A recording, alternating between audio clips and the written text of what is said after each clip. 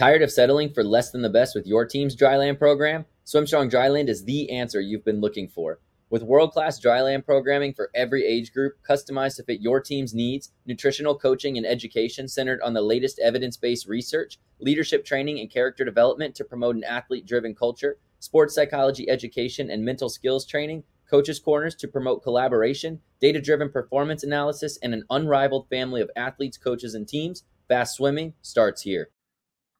All right, here we go. Here with Matt Grevers. How are you, mate? Good, Brett. How are you? I'm really good. Good. Thanks for doing this, man. It's been a while coming, but I'm glad we could do this. Yeah, me too. No, it's back in the swimming world is always great for me. I love talking swimming.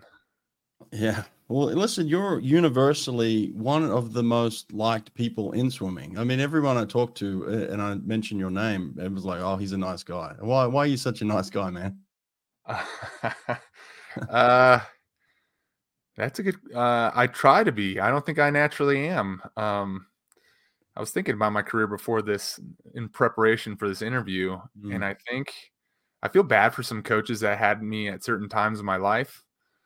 Just because I didn't know how to keep the inner voice and the outer, what is actually saying, separate. And I think people might think I'm a nice guy because I filter myself in a good way. I genuinely want what's best for most people, I think, but I think most people are like that anyway. But I think the difference is maybe was good at getting an early filter.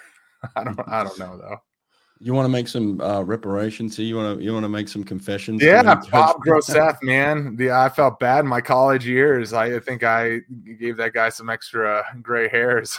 But no, he was awesome. He was great. That's who mainly I think of.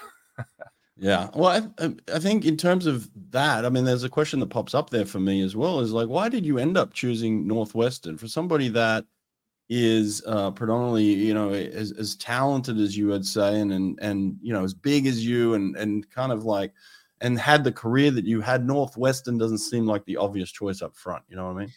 Yeah. Growing up in the Chicago area, Northwestern was very prestigious. And one of my high school captains for my high school team swam there. So I'd visit him and then see the team and get to know the campus. And yeah, actually, I was hanging out with the swim team long before even recruiting trips, just to hang out with him. And Sergio Lopez was there my freshman year and recruited me, and he was telling me I was going to be the best, and I was believing what Sergio was saying. So he really was a huge reason why I wanted to go to Northwestern. He kind of appealed to my ego of, hey, you can make a huge change here. Do you want to be the big fish? You're going to be a big fish, and you might make some lasting changes to this program. And that appealed to me. Like I said, in my head, I wanted to dominate the world. I might not have said all that out loud too often, but Sergio knew how to speak to me and got me excited to join that program and change not only the program, but try to be my best self as a swimmer. Really, that's actually fascinating, and I'm going to go to full screen here in a second, so don't freak out. I forgot to tell you that early in the podcast, but whenever you talk, I'll go to the full screen. But I did want to say it's unusual for somebody to admit they wanted to dominate the world at such a young stage of their career. Maybe as the career goes on, but like even before you went to college, you knew kind of you had this plan and this path that you wanted to be the world's best swimmer, right? Yeah. Yeah, when I was 10 years old, I set a national record in the 50 backstroke, and it was a life-altering moment. Parents are just talking to each other, gossiping. Kids are running around, playing tag, eating candy. But when the announcer said I broke the national record, everyone stopped what they're doing. They paused, and they clapped. And like, here I was, 10 years old, and I had the power to make parents stand up. I had the power to make kids watch the pool. And I remember running to my mom. I was like, Mom, that felt so good. Like, what's the largest stage I can do that at? And she said, well, that's called the Olympics. So without really knowing what I was saying at that time when I was 10, a little bit, I said, well, I want to win the Olympics. And saying that out loud held me accountable to it for all those years until 17 years later, I was able to do it individually.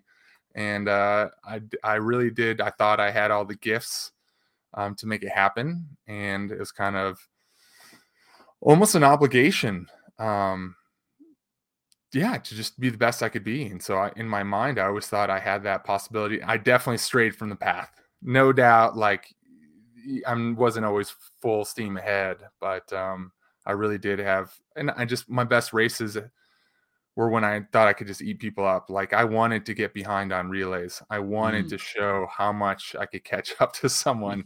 And you wouldn't say it out loud again, but in your head, you're like, yeah, like, let's show it. And I think it comes out every now and then.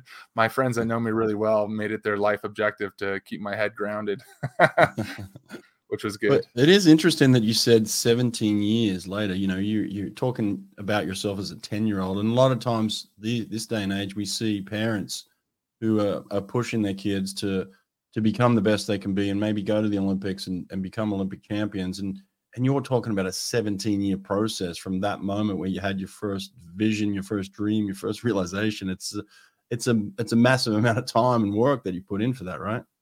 Massive. And not just me, like everyone that supported me to that. My parents knew that was a goal, and they helped me realize it when I didn't want to. Like, 10 years old, you don't know what you're really saying. So when I wanted to quit, which I think almost every kid wants to quit at some point, or not go to practice, they really forcefully encouraged me to commit. And man, I'm so thankful now that they didn't let a 10-year-old make this silly decision that, playing video games or eating candy or going to sleepovers was more important than my dream. And so, like 17 years, I could not have done it myself at all. I needed my parents, my siblings, teammates, coaches, friends, all kind of helping me and motivating me. And I think that's why it's so good to say that goal, like say it out loud, is just the accountability part. Sure, there's help, there's motivation, but just knowing you said it out loud, they don't even need to do anything. You just know, like, oh, they know that I'm trying to do this, and they're probably judging this action. And maybe they're not, but that's how I was able to stay on track for that long, or at least somewhat on track, is a huge support system. Even when you're 12, 14, 16, 18, I just talked about how I want to apologize to Bob Groseth when I was in my 20s. Like, you just need other people to help you make the right decisions. Yeah, no doubt. And you did surround yourself with good people. Luckily, you made some good decisions by putting those people around you, Sergio and Bob and people like that, and your teammates at Northwestern. But I'm imagining, you're 6'8", aren't you? Yeah. I'm imagining a 6'6", 10-year-old Matt Grevers. Am I wrong there? How big were you at 10? Yeah, I was bigger, but not huge. In my freshman year in high school, I was 6 foot. Okay. So that's not that big. My sophomore year in high school, I was like 6'5", 6'6". So that was a painful summer of growth, literally painful with shin splints. But no, I wasn't that big. I wanted it. I think that's what young athletes, the difference between someone that's way better or not is wanting it, what they're willing to do for it. And they don't understand pain tolerance maybe that well, but they're getting there. And I was willing to hurt, I was willing to risk it when I was very young, when even 8, I wanted to be as fast as my brother and sisters, and they're much older. And that was a huge thing for me, just wanting to play pool games with them, like shark and minnows, and wanting to be the best. I'd hold my breath forever. Like, they would have to really drag me up just because I wanted to win everything. And I think I had that kind of little gift as a young guy. I wasn't necessarily size yet. Size definitely helped me, but not at a young age. It's interesting, hey, because that seems more innate, right? That you're in an environment, right? You put yourself in an environment, but it just seems like you had this innate want and desire to compete. That can't be taught for people like you who end up becoming Olympic champions. It's that separating factor, isn't it? Really, I think so. And I think that's a lot of those competitors like sports like swimming, where you're not losing friends when you're super aggressive. Have teammates that you're yelling at as often. Obviously, it can be a team sport in in a practice setting where you're encouraging, motivating, challenging each other. But when you're behind the blocks and you perform, I love swimming that it was up to me how that outcome happened. When I was on the blocks, it wasn't up to someone knowing the play or if they put in the work, whatever. There's no doubts. The confidence on the block was full because it was up to you. And I have tried other sports, even kind of my retired years here. I've been playing some pickleball, and even that's like, it's emotionally draining for me. Just the dynamic of partners and competitors, and the social aspect's fun, but I'm just exhausted after, not physically, but mentally. And I was like, man, I miss swimming. I loved that you could just, I don't know, you could just swim and you could just focus on every little aspect of your stroke, be so zoned in that time flies. But it was magical to swim. And I think those competitive people, swimming's a great sport for them, especially ones that might yell at their teammates. You go to swimming, go to track. Yeah. Yeah. Tell me more about your collegiate experience. Then you had a couple of guys around you. I remember at one stage you guys had a killer relay at Northwestern. Tell me about your collegiate experience there. Yeah, a freshman year. Yeah, I think I had perfect attendance. I was a good boy, and we swam really well. We had great leaders and captains that year. And then it was kind of like the national junior team trip, but it wasn't called that at the point. It was in Australia, and it was in the Sydney pool. In 2003, I swam with Kyle Buboltz. He was a year younger than me, and he's like, hey, I think you're being recruited by Northwestern. You should go. I want to go there too. I was like, all right, well, if I go, you got to go. And obviously that didn't have that wasn't binding or the reasons either of us went, but I recruited him super hard after I was there. And so we got Kyle, and Mike Alexandrov was there my freshman year. And then we had a good medley relay with Kyle as a butterflyer, Mike as a breaststroker. He set the American record during the college years. I was okay, but I wasn't really. There were more impressive splits than I was in college. Watching some of those videos, man, my backstroke start was brutal. It needed the wedge, didn't have it yet. And then we just needed a freestyler. And if you probably remember 2005, I think you were kind of in it. 2006, where we were ahead, beating everyone in our freestylers. Just didn't really have the talent yet. And then my senior year in 2007, we won, and that was a goal since my sophomore year, was to win. Actually, even my freshman year, I was talking to Buboltz about it before he was even a Northwestern commit, before he committed. So to be able to win that, that felt awesome. I think we were jacked up, and it was a great team. Bob did a really, really great job with us, because we had some, he just had to deal with egos, I think. As college guys, I think that that happens. But it was great. Yeah. College coaches don't get enough credit sometimes for the management of the athletes. It's not so much the getting them to swim fast. And I talked to Todd DeSorbo about this. Podcast came out today, actually, and he was talking about just the management of high level athletes, and the different personalities and egos, and just the balancing act of, and even when you got a great team, of just getting everybody to click at the same time collectively, and a lot of them are competing against each other. They could be teammates, but they could be rivals as well. So it's like just the management of that. Coaches don't get enough credit for that. Absolutely. Well, and just how do you communicate with each person? I know I'm skipping ahead here, but like Rick DeMont ended up being able to communicate with me better than anyone. And I'm not just saying as a swim coach, as a person, just our language meshed. So we didn't even have to say much at the end. He just kind of be like, I was like, oh yeah, you want this. And it was that was magic. So I think, yes, managing and then communicating with so many different types of people. And if you're trying to present an idea or a drill or what you want out of a set to 15, sometimes 60 people, man, that's impressive. And some coaches can do that really well. And that's a skill and value that's super up there. What year did you end up graduating from Northwestern? 07. 07. Okay. Yeah. So that was your final year. We had that big win. And then we're obviously leading into 08. And we're actually leading into a period of your life where you have this incredible career as well. You know, like you have this college experience and you do well, but my God, after you leave college, you become a different human and go on to finally, fulfill that destiny of winning world championships, Olympic games, things like that. So what was the shift then? How did you know that you needed to make that shift? What was it? What was the big turning point?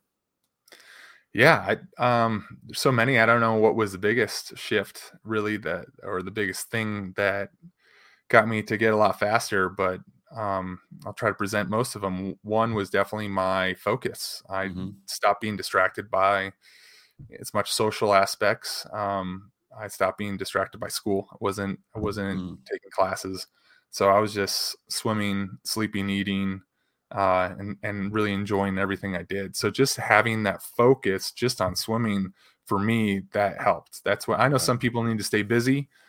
I needed just swimming. That was the best for my mind, because I was a very mindful swimmer, and that's the next thing is learning how to use my mind with every stroke. I grew up with a kind of a more distance program. I'm talking like 8 to 14 was just yards, and you kind of learn to go somewhere else with your mind, not swimming. You think about fantasy books, girls, I don't know, school issues. You're not thinking about swimming. And then my high school coach, Lee Maurer, who's at USC now, and Eric Maurer, her husband, was my volunteer coach. They started incorporating drills into my stroke, started to get me more mindful and try to find faster ways through the water. And then a little bit of that at Northwestern. We're more about, we sharpened up, not so much with drills, but we swam a lot, but I didn't get super deep in the water where I was developing completely the wrong muscle groups or stroke. And then with Rick DeMont, and I swam with Frank's group too at first, but with Rick, I became a super mindful swimmer. Sorry if that noise got you. That's all right. A super mindful swimmer, and I was just exhausted. So I have this hyper focus on my swimming, and then I start learning to use my brain nonstop. Like every stroke, I'm feeling where the water's different, how I'm connected, where leverage points are, where gliding is, and deep water. He was teaching me deep water, and it's good I didn't have classes because I had to nap like nonstop. And I started swimming really slow when I first got to Arizona. When I was doing with the sprint group, we kind of were a whole group together, and that was kind of what I was used to. And then when I got to go straight to the sprint group for a while, that whole, like, I wasn't developing those muscles deep water, so I could barely do like 25s on my lats, like being on fire. I wasn't really engaging my biceps that much, definitely not the top of my stroke. So Rocket through drills kind of told a story through a drill progression that, like, again, the communication just made so much sense to me. And he didn't even have to explain why we were doing a drill. I knew it. I could tell what he was trying. He'd see something in someone's stroke, maybe not me specifically, but someone in the group that needed to work on something, and he'd have a drill for it. So we did, 12 o'clock drill, then developing the straight arm, but what wasn't for the recovery aspect. It was for getting that arm forward and deep on the catch. And all of a sudden, I mean, like I said, I was tired. I started out slow, but then it started clicking, and my freestyle got better and better. And then I learned how to swim kind of a leveraged backstroke. Rick, at one point, he just called it the canoe. And whenever I got, two arms and legs, not enough of a connected unit, he'd be like, find the canoe. And I would find the canoe, just being connected everywhere and using my body. So Rick, that communication was maybe what I think is huge, but just, again, the focus on nutrition and sleep and just swimming and not having other distractions for me was really important.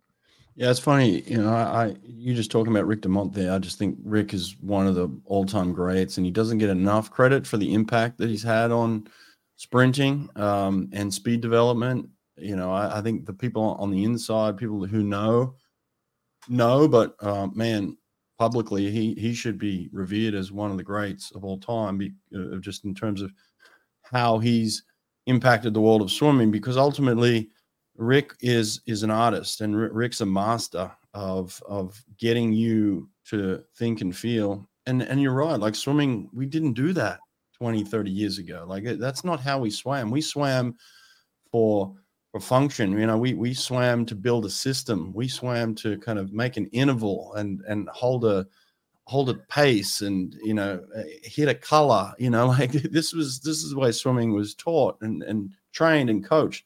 And Rick comes in and completely flips it on the head, makes it an art form, and talks about this interaction between the mind and the body, and feel for the water, and just the interpretation of that. And it becomes less about the amount of yardage you're doing and more about the quality of the work. And so in terms of quality over quantity, Rick to me is kind of like a godfather of this concept, Absolutely. No, it was awesome. We'd ask him all the time for yardage. He's like, I don't know, like go add it up.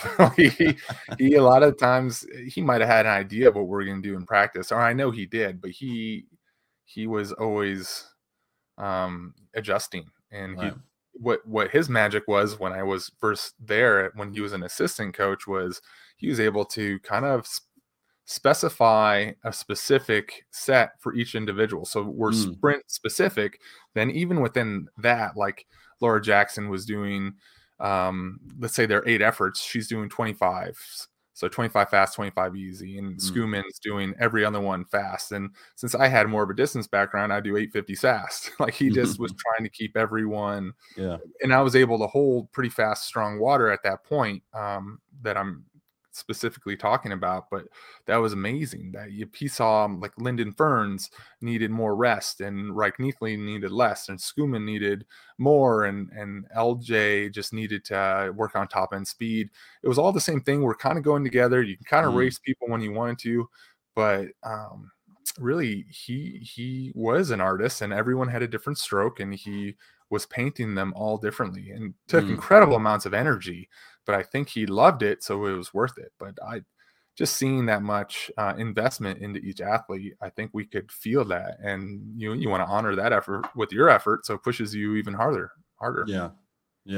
Now going over your career just quickly, I was glancing at it earlier. I mean, you make the Olympic team in 2008 and have some success by swimming on some morning relays, but it wasn't really until a few years later where you really start to take off and click. And then obviously in 2012, you go on to win Olympic gold in the 100 back and have almost like a dominating win. And was that in 2012, was that the best swim of your career, like the fastest time? 12 trials was 52:08. Okay. Yeah. Not far off at the games either, right? 52:1. No, I think 52:1. Yeah. Right. I have thought about that. I think one of the best swims of my career is actually a relay split in Manchester, dual in the pool, 400 free. I did a 44.6 100 freestyle short course meters relay split. And I was pretty excited. I was talking trash to Nathan about outsplitting him, and he was just kind of coming to his own then too. And that was one of those swims that you didn't expect, and went kind of great. But 2000. So I do have a question in regards to that then. So like I'm looking at 2008 as kind of the suit era, 2009 as a suit era, but then 2012 they disappear. And one of the issues I had when the suits disappeared is anyone that swam in a suit had a real problem now then figuring out how to swim faster. All of a sudden they were swimming these times, and it was like you couldn't get it close to that, for a year or two. And it was like this mental mess up where you're just like, what happened, right? They stripped something away from you. You seem to have elevated during that period. So what I'm trying to get to is like, how did you have these suits and then swim faster within a couple of years, Yeah, I actually never got into the full body for backstroke. I did legs only. Okay. I was kind of led by Pearsall a little bit. He just wanted freedom in his stroke. Just didn't want restriction on the core usage and the twisting, because we both had a lot of hip movement, kind of a hip driven stroke. So it wasn't a huge transition, but man, the leg suit, it just didn't hurt as bad when you swam. Your legs could float, and that compression really made them not hurt as bad. But after my butterfly, I was okay butterflyer in a full body suit. I was definitely a way better freestyler in a full body suit. But my backstroke, after the suits were gone, like 09 wasn't great, and then 10 I actually had a hard year. But we kind of worked on how to adapt from the suits specifically. We call Rocky used to say we're building our J-Kid, and what he would do core exercises, just planks, tons of planks, and just really work on that core engagement and getting our body high in the water, as light and high in the water as possible, trying to mimic body lines of a suit. So I know he was very specific in trying to keep that. He went in and backstroked my thighs up, and what that was doing, keeping my thighs high up at water level, would mean your feet are kicking you forward, not just up and down, but the higher your thighs are, the more you can kind of push your body forward. And I think that was maybe from a suit's idea of, okay, we're getting this buoyancy, obviously less friction, more compression, all these things. How can we put that into our strokes without the actual suit? And so we're finding body lines. And I think Rick DeMont was pretty focused on that after the suit era. So that was good. It helped me. I became really core focused in my swimming, core driven with my hips, early hips, but the early hips allowed for more leverage with my core and body. And so I really became very leg driven swimmer into core driven leverage. That's interesting. And that was just his vision. Yeah. Former swimmers looking for a way to give back to the sport in New York City, reach out to Imagine Swimming. Since 2002, they've been the premier learn to swim school with international and American staff, including Olympic champions Anthony Irvin and Eric Venn. Imagine Swimming offers infant to adult classes, plus competitive team options, water polo, and an artistic swimming club coached by an Olympic silver medalist.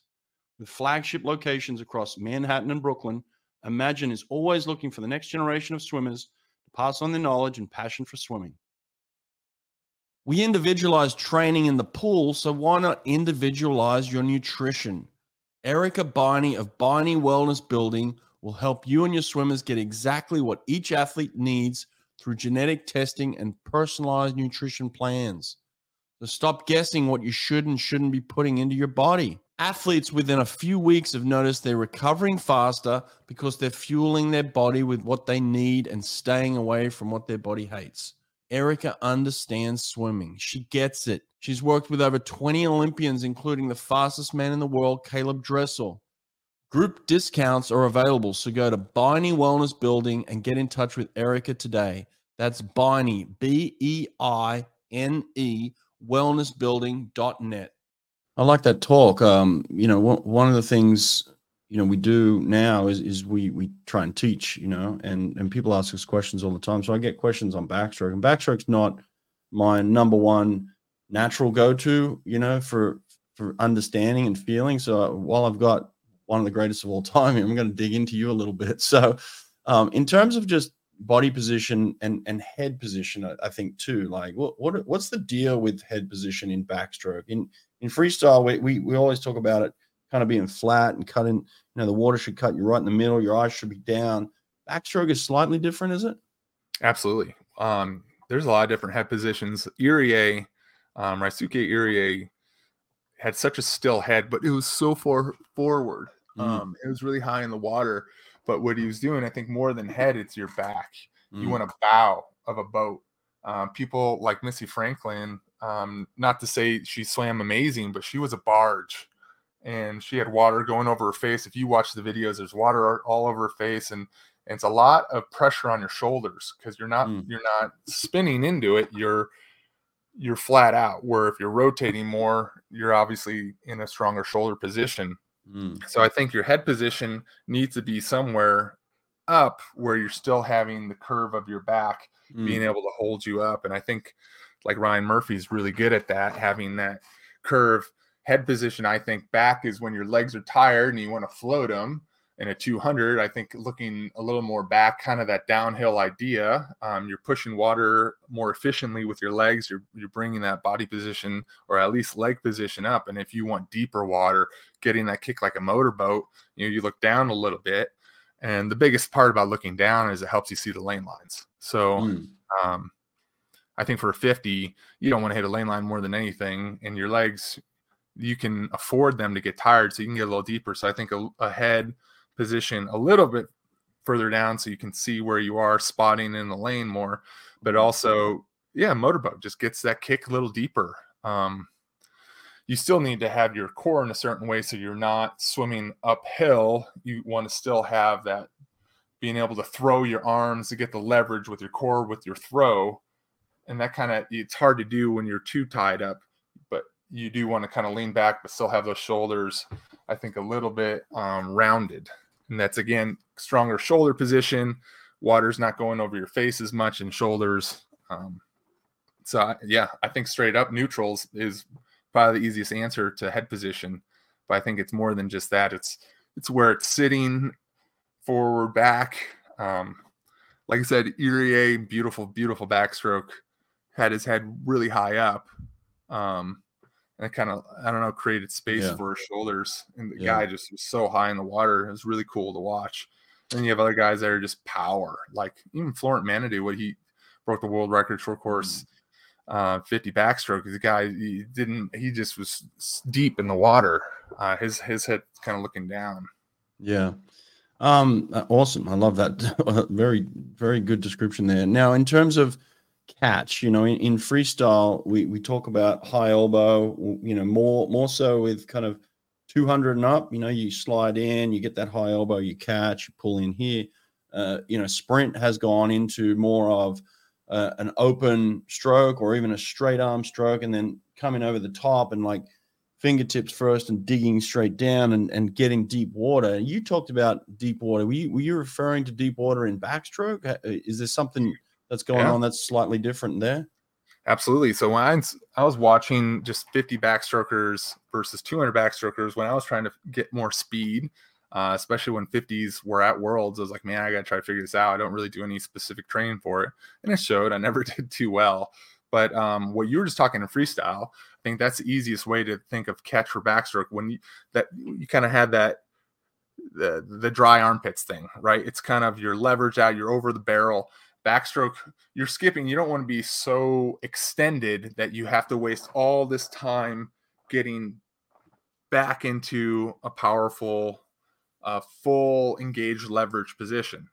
Like I know that freestyle, you can probably get more extension and start that initiation with your scaps, and then getting bicep instead of just lat swimmers. In freestyle, you see a lot of lat only swimmers not engaging the rest of their arm. Backstroke, I think, is very similar, kind of the dry armpit, is that you want to have your anchor already set. When you come in, anchor, if you have your bicep engaged, that engages your shoulder, your pecs, and that holds the leverage where now I'm just turning. I'm not even using my arm pulling through the water.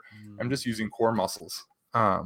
And I think that's similar to freestyle, is how can you move through the water, sharing the load with all your body parts, all the systems, and energy. And backstroke, I think, that's how I thought of it, is that was finding my canoe with Rocket, was placing it was just now an oar. I'm not actually, my arms never got tired because I'm just setting it. When I think depth, faster, I would get my shoulder in deeper, and that's how my hand got in deeper. But really is always kind of the same. I didn't move it like this. I moved my shoulders to get the depth.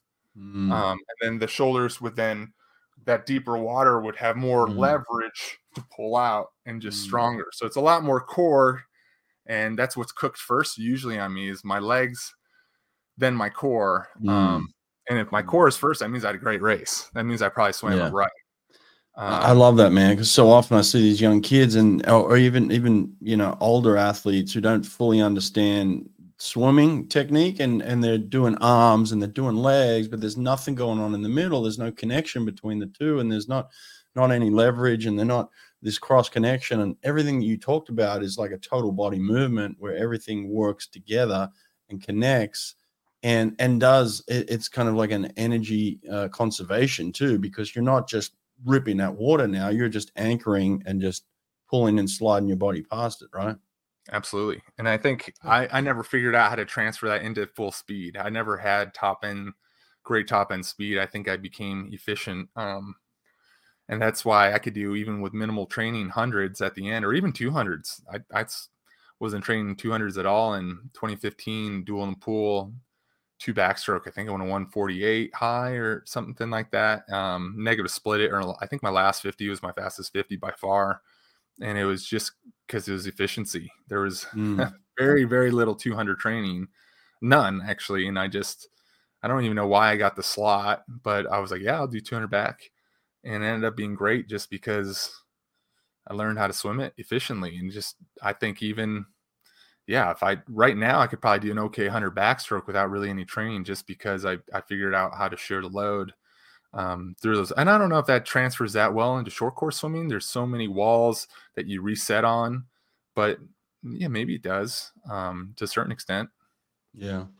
I've been pushing hard, clearly, on this idea of sprint revolution here, mate. Yeah. And it is. It's been well received, especially from people who, very knowledgeable like you, and have gone through, kind of this whole gamut of training from the time they started to the time they ended. So, but I guess I don't want to beat it to death, but in terms of your perspective, like, what could we do better from what you learned at the end of your career to how you could apply that maybe earlier on? Because the idea still is that you have to have this massive base in order to become Matt Grevers, right? And I disagree with that. So, like, what do you think about that concept? I think the base is just from my time in the water. I think just being in the water, feeling your body position, feeling different possibilities of the stroke has its advantage. Now, doing yards, I don't know where the research is on that.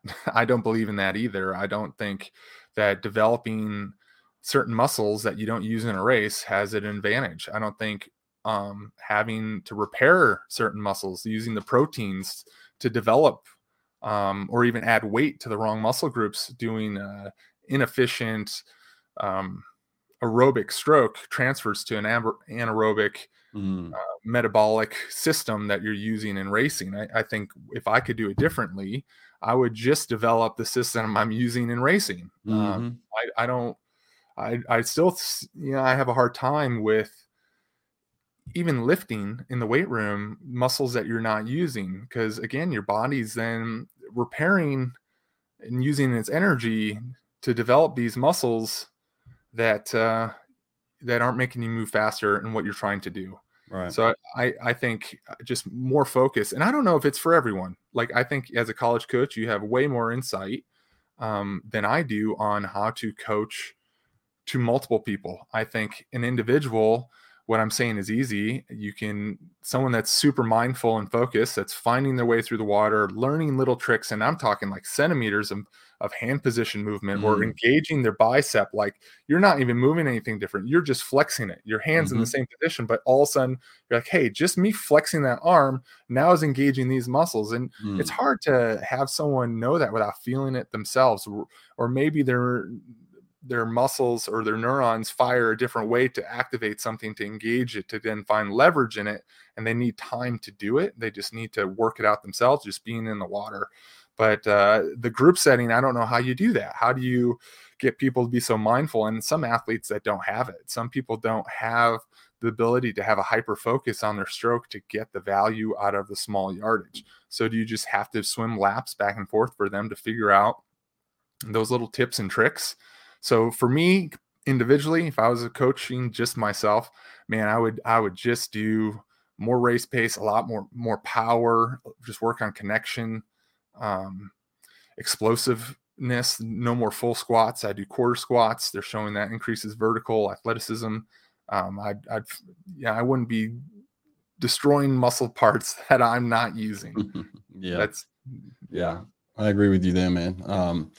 Listen, the other thing that is fascinating about you is you are a individual Olympic champion, and I have tried to spend time analyzing people like you and understanding people like you because ultimately I was in a position where for a very short amount of time, my life could have gone in that direction and it didn't, right? Like, so I was in an Olympic final and I never became an Olympic champion, and I'm completely okay with that. But I like to look at the people that were in the similar position and do become Olympic champions. And to me, there is something that separates those types of people from everybody else. And I want to get your perspective on yourself, maybe. But in that moment when you were presented with the chance to become an Olympic champion, what did you do that enabled you to kind of take that step forward across the line?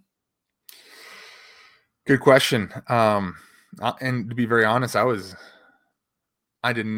nervous. I had built so much pressure on myself that it wasn't what it should have been. I think I should have enjoyed the moment, the opportunity, and try to be more present. But what I did is I thought about all the people watching, all the people that have invested in me, and how I need to make them proud. My country, my teammates, my family, my coaches, and I just felt a lot of weight. And so I was kind of just praying that I could win. It wasn't a full confidence thing. And I don't know if since I was very young and I told you how I wanted people almost to have a lead to catch up, I kind of lost that somewhere in the professional swimming, maybe just being, beaten too many times or not always having success in all my swims. But yeah, I would love to say that I just, knew I was going to win and I had confidence and I didn't. I was nervous. And what I think I was fortunate is that I had a race plan that I could put my focus on. And it's, when you rehearse something so many times, even in a super distracting situation, you can remember it. And luckily that was my swimming. I rehearsed it so many times that even though I was super nervous, I was able to execute the race plan and had confidence that I could do that. And that's how I was going to win. So in my particular race, I was not winning at the 50, but I did have confidence that I was going to finish that race hard. And I think that's, if I didn't focus on that race plan, if I didn't have that ingrained in me, I would have gone on too fast and I would have died, and I went to one. Okay, so that's interesting, right? You talk about nervousness, which I think we all get, and that's great to acknowledge as well. Like we talk to kids all the time and say, look, even the best of us get nervous. Like that's normal. But there was clearly some point then, it wasn't the whole race where you were thinking, I've got to win for my country. I've got to satisfy this person. I've got to do that. It was definitely a moment in time, and I'm sure it was during the warm up. It may have been in the ready room, but at some point you went back to what you knew, which made you comfortable, which gave you confidence, which was your race plan. So it must have clicked at some point to say, hey, bring it back to what I know. You pretty much just said my spiel. No, I did. It was that's all part of it, right? Is the routine. And so, yeah, the ready room, I was more nervous than a normal ready room by far. But yeah, just having that race plan every time, or even routine every time, gives you confidence, or it's comfortable. That routine, you're doing it, you know how to do it, you know how it feels, and that comfort gives you confidence, and confidence helps fight that anxiety and that nervousness. And that goes back to, it's so much more than even just the warm up. It's just, drinking your pre-workout, your system's like, the Pavlov dogs. Like once you have pre-workout, your body knows it's about to go. Your body's responding without you even having to use your brain a certain way. Doing a routine that you are very comfortable with does give you that confidence that fights that anxiety. And one of my main things is I'm nervous and I'm thinking, I'm try to smile. Smiling reduces anxiety. There's helps, the happy chemicals flow. Then whenever I put my goggles on, that's when I kind of was fine. I'd wave and I put my goggles on. In this case, I think I had my goggles on really early, trying to get to that happy place, but that's my filter. And I just would envision the perfect race.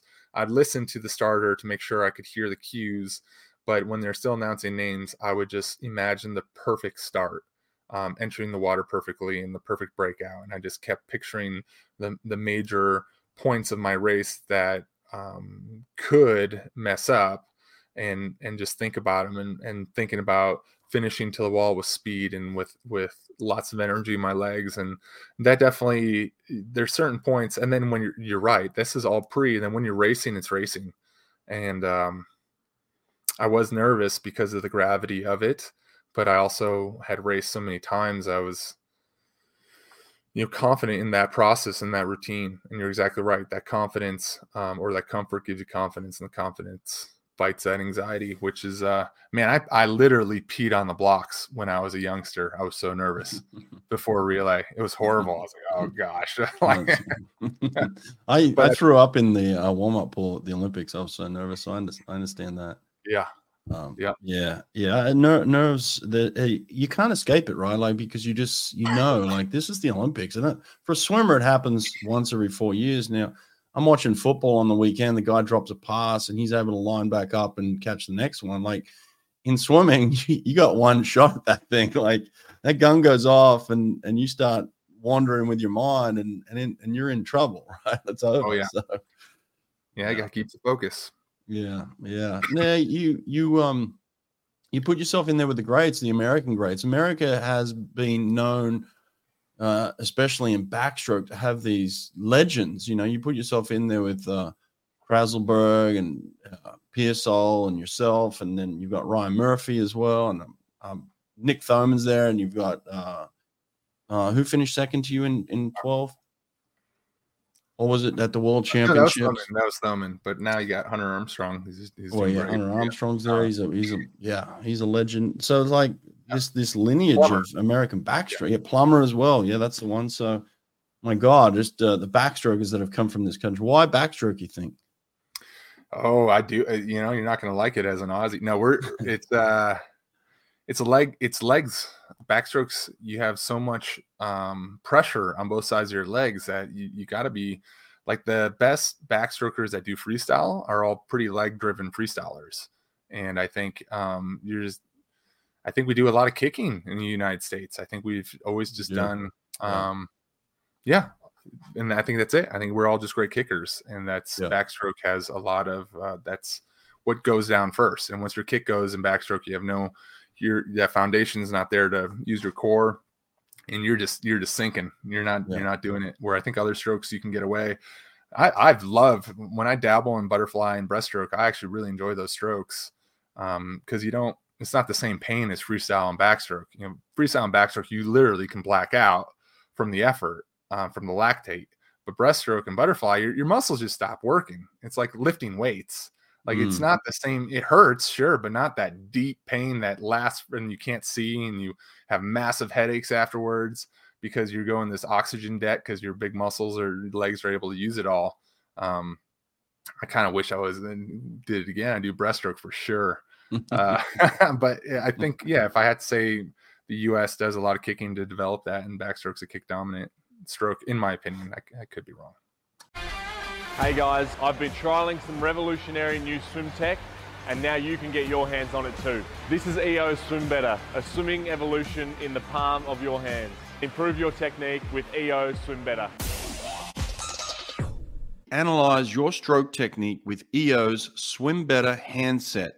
Go to eolab.com, use code Brett at checkout, and save 10%. What was it like for you to be part of teams in 08 and 12 and, being around legends like Phelps? Like, I was very fortunate, and I tell people this all the time, that I got to travel the world with Ian Thorpe and Grant Hackett and Susie O'Neill and people that are just legendary in the sport. And it rubbed off on me so much just being around people like that. Do you feel similar in terms of what you had in the US? Yeah. And Phelps is just, he's so good. It irritates me. He took away what a gold medal means. People's like, oh, this guy has over 20. It must not be that hard to win one. I'm like, he just was so good and so focused when it came down to it. And if you were to ask him about his anxiety before races, or I think he would have a completely different answer. I think he was good at racing angry and good at getting the mindset that he needed to win each time, and just an uber competitor that's willing to do anything for it. In terms of rubbing off on me, that would have to be Nathan Adrian. He was a very focused swimmer, and I liked the way he organized his brain for competition, how he prepped for it in food and sleep and still fun and focus. And I feel like he probably developed that Cal team to where they are today. I think a lot of Nathan Adrianisms are still there. I think just the way he was particular about certain things that he had control over, but then if he didn't, he would let it go. I think he put energy in the right place.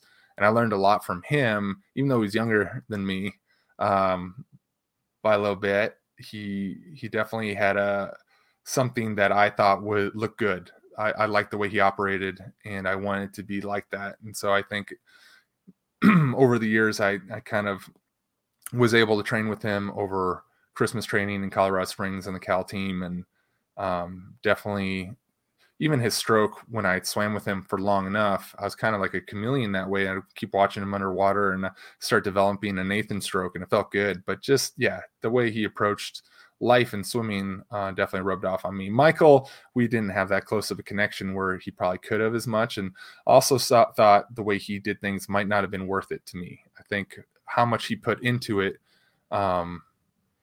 he raced angry. He was not that he's an angry guy, but that's how he found success. And he was willing to probably sacrifice more than I wanted to in some ways. And that was amazing to see and witness, but not necessarily something I wanted to rub off on me too much. I kind of like the more balanced, happier outlook.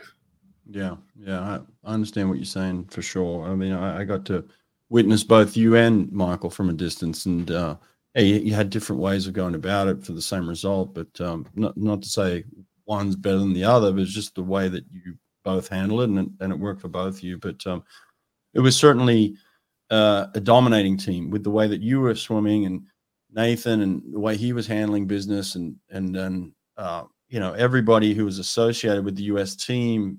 08, 12, I mean, and even years before that, right? So it's like this legacy. I feel like in some respects there's, I don't even know how to put this exactly, but it doesn't have the dominance. I didn't feel the U.S. dominance that when you guys walked on the deck, when Mac Grevers walked on the deck, and I'm seeing this 6'8" dude with American jacket and cap, and I'm like, oh man, that's Captain America. You know what I mean? Like that's cool as hell. Like, and I'm not saying that there's just that persona, just that the way that the U.S. team is perceived these days has changed slightly. Do you get a sense for that? Yeah, without being on the team, I can't be positive, but I think we did build that confidence off each other. And having Michael Phelps in your ready room felt pretty good. This guy found ways to win no matter what. And Nathan, just a confidence again in his routine. He was so confident in his routine that he would be nervous too, but I think we all radiated self-confidence, and because we had so much trust in each other that everyone was going to get the job done. It was kind of fun. The relay ready rooms are way easier than individual for me. And I think they could feel that I knew they were going to do a great job, and that we all built each other up. Like, okay, Matt's having a great meet. He's going to get us out to the lead. I'm like, yeah, I'm going to get you out of the lead, and then you're going to do a great breaststroke and do a great freestyle leg. And we just I think we were. It's easy to say because we're also kind of ahead of the world at that point in swimming. Right. We had been, but now the world has caught up to the U.S. certainly. There's just so much information. People like you are sharing this, all the good stuff. Sorry, I apologize. And making it accessible. But no, it's awesome too, getting to learn on your podcast what a little bit of what Cam's doing and how he's developing himself as a sprinter now and kind of getting to know that process. So I think it's going to be great for the US, who kind of has well, I don't know if it's different or not, but we're a shared, I love the sprint revolution is what I'm trying to get at, is this idea of just sharing what works with each other it's kind of new. I think in swimming, YouTube's been around and people can get some idea of how to do things, but when you're really looking for the minutia, the little tiny changes or even big thought changes, it's hard to have confidence in that or to test it out unless someone else has found success in it. And so this communication of ideas and showing examples of success is going to give people the courage to try coaching that they believe in, that has, everyone wants it to be a proven process, and you sharing the processes that are working and giving people confidence to try new things. And it is going to revolutionize the sport. And I think that means it's going to even out. There's no ton of information just in the US now. College swimming is an advantage, but we have the world swim with us. It's not just the US. No, I appreciate you saying that, man. And that perspective I really like too. That's the way I see it. Sometimes I get the feeling that I'm looked at as a spy in America, and then sometimes when I go back to Australia, just recently, I feel like I'm looked at as a spy there. I'm like, I'm not trying to spy on anyone. I'm not trying to give away anyone's secrets. I'm trying to make swimming better. I'm trying to make it more accessible. I want people to know Matt Grevers' story. I mean, what a cool story, man! You got this incredible life story that we can share with the world. And that's the way I just want to celebrate good stories. I want to celebrate good people and the successes they've had. And that means I'm going to talk to Americans. I'm going to talk to Australians, and everybody gets a chance to kind of make everybody better. And then at the end of the day, it's always going to be the best man wins, right? Like whoever gets up and gets the job done. So I'm not trying to spy on anybody. I'm just trying to make everybody better, Absolutely. And the things that like Cam are doing, that's a hyper focus. Not many people could probably do it the same way. So what works for him isn't going to work for most people, but you are probably developing the knowledge now to understand how to make it work for most people and getting that information. I think it's awesome. Yeah. The sport's going to no one wants to commit that much time in swimming, that much yardage anymore. Like if you can do it a better way, I think it's going to increase participation, increase viewership, and just make the sport bigger and better, being able to find that more efficient way to go through it. Yeah, I agree, man. Well, listen, you've still got some attachments to the swimming world. You said you're in business with Rick DeMont, correct? Yeah. So we are partnered in a swim school. Rick and his wife, Carrie, and I actually work with Carrie a lot more. Rick has great ideas. He's our simplifier. So when we overcomplicate things, he comes in and just like, no, just do this, which is great for us. But so I get to see him once a week in our owner meetings, and it's really cool. Just I get in. I was an instructor. I had my own schedule shifts for a while, and just working with kids and seeing how they float in different body types and densities, and it's amazing seeing at that level how different body types can move through the water. And we're talking like they learn some freestyle, and they will learn all 4 strokes by the end.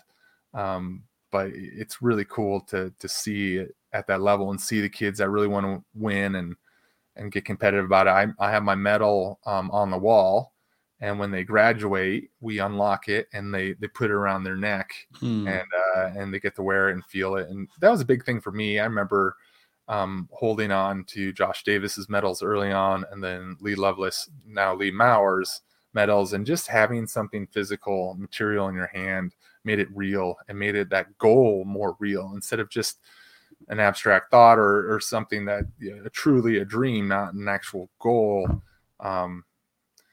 That physical medal came a huge way. So being able to put that around the kids' necks and let them dream to be there and get their own medal is pretty special. So we're trying to expand. We're trying to build a second location now, but the first one's going great. What's the name of the first, and where can they find it? Because like, if I've got a kid and I'm in the area and Matt Grevers and Rick DeMont have a swim school, my kids are going to that swim school. Where's it at? DeMont Family Swim School. Okay. And they actually started in 2009. So it's I recently partnered up with hopes to expand to more locations. But Nice. they do a great job. Carrie's developed an incredible curriculum. I've done probably similar to you, like lifeguarding. I did my own lessons my whole life, Right. and seeing what they put together, it's really good stuff. It's What awesome. suburb is it in? It's in Tucson. It's northwest Tucson. Okay, cool. Now you've also got some other associations. There's been a lot of people that have supported you throughout your career. Have you held on to some of those supporters? I know that Magic 5, you do some work with them as well, right? Yeah. At the end of my career, they had a goggle, and for backstroke, that goggles are hard because you look out your sides. Exactly. The peripheral is super important for me to not have my head position be too messed up. So they have a great peripheral that it's custom goggles. So they you have an app and you scan your face, and then they customize these goggles to fit the exact shape of your eyes. And man, that's huge. I talked about Bob earlier, and I lost my goggles Big Tens. Man, I don't remember what, like the Hunter Free. And he was so mad at me. And it's just a nice thing not to worry about behind the blocks of your goggles malfunctioning. Just to have confidence and one less thing to distract you, and just to focus on your routine is a huge thing. So they have a great product. I'm not like invested with them just because I was so impressed by what they offer. So yeah, the Magic 5, just great goggles. Right. I love it, man. Well, good stuff. Well, big fan of yours. Got to work with you a little bit when the whole, professional swim league was going on. And like I said, just the way that people looked at you and revered you and just listened to you, you could tell that you were an impact player. People cared about what you said, and that's a big deal in swimming, man. When you can have that type of legacy and lasting impact, that the people around you want to be with you, they want to be teammates with you. That says something about you too. So, but yeah, man, a killer as well. You got a nice smile, but there's a killer back there too.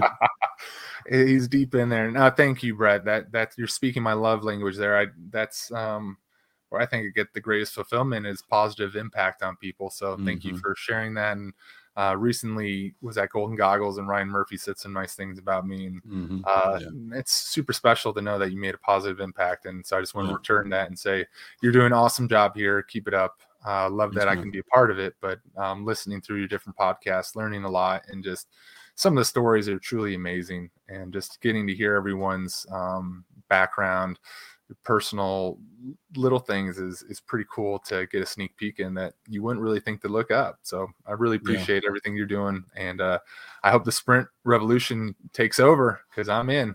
I do too. Thanks, man. I appreciate it. Thanks for your time. Thanks, Brett. All right. See you.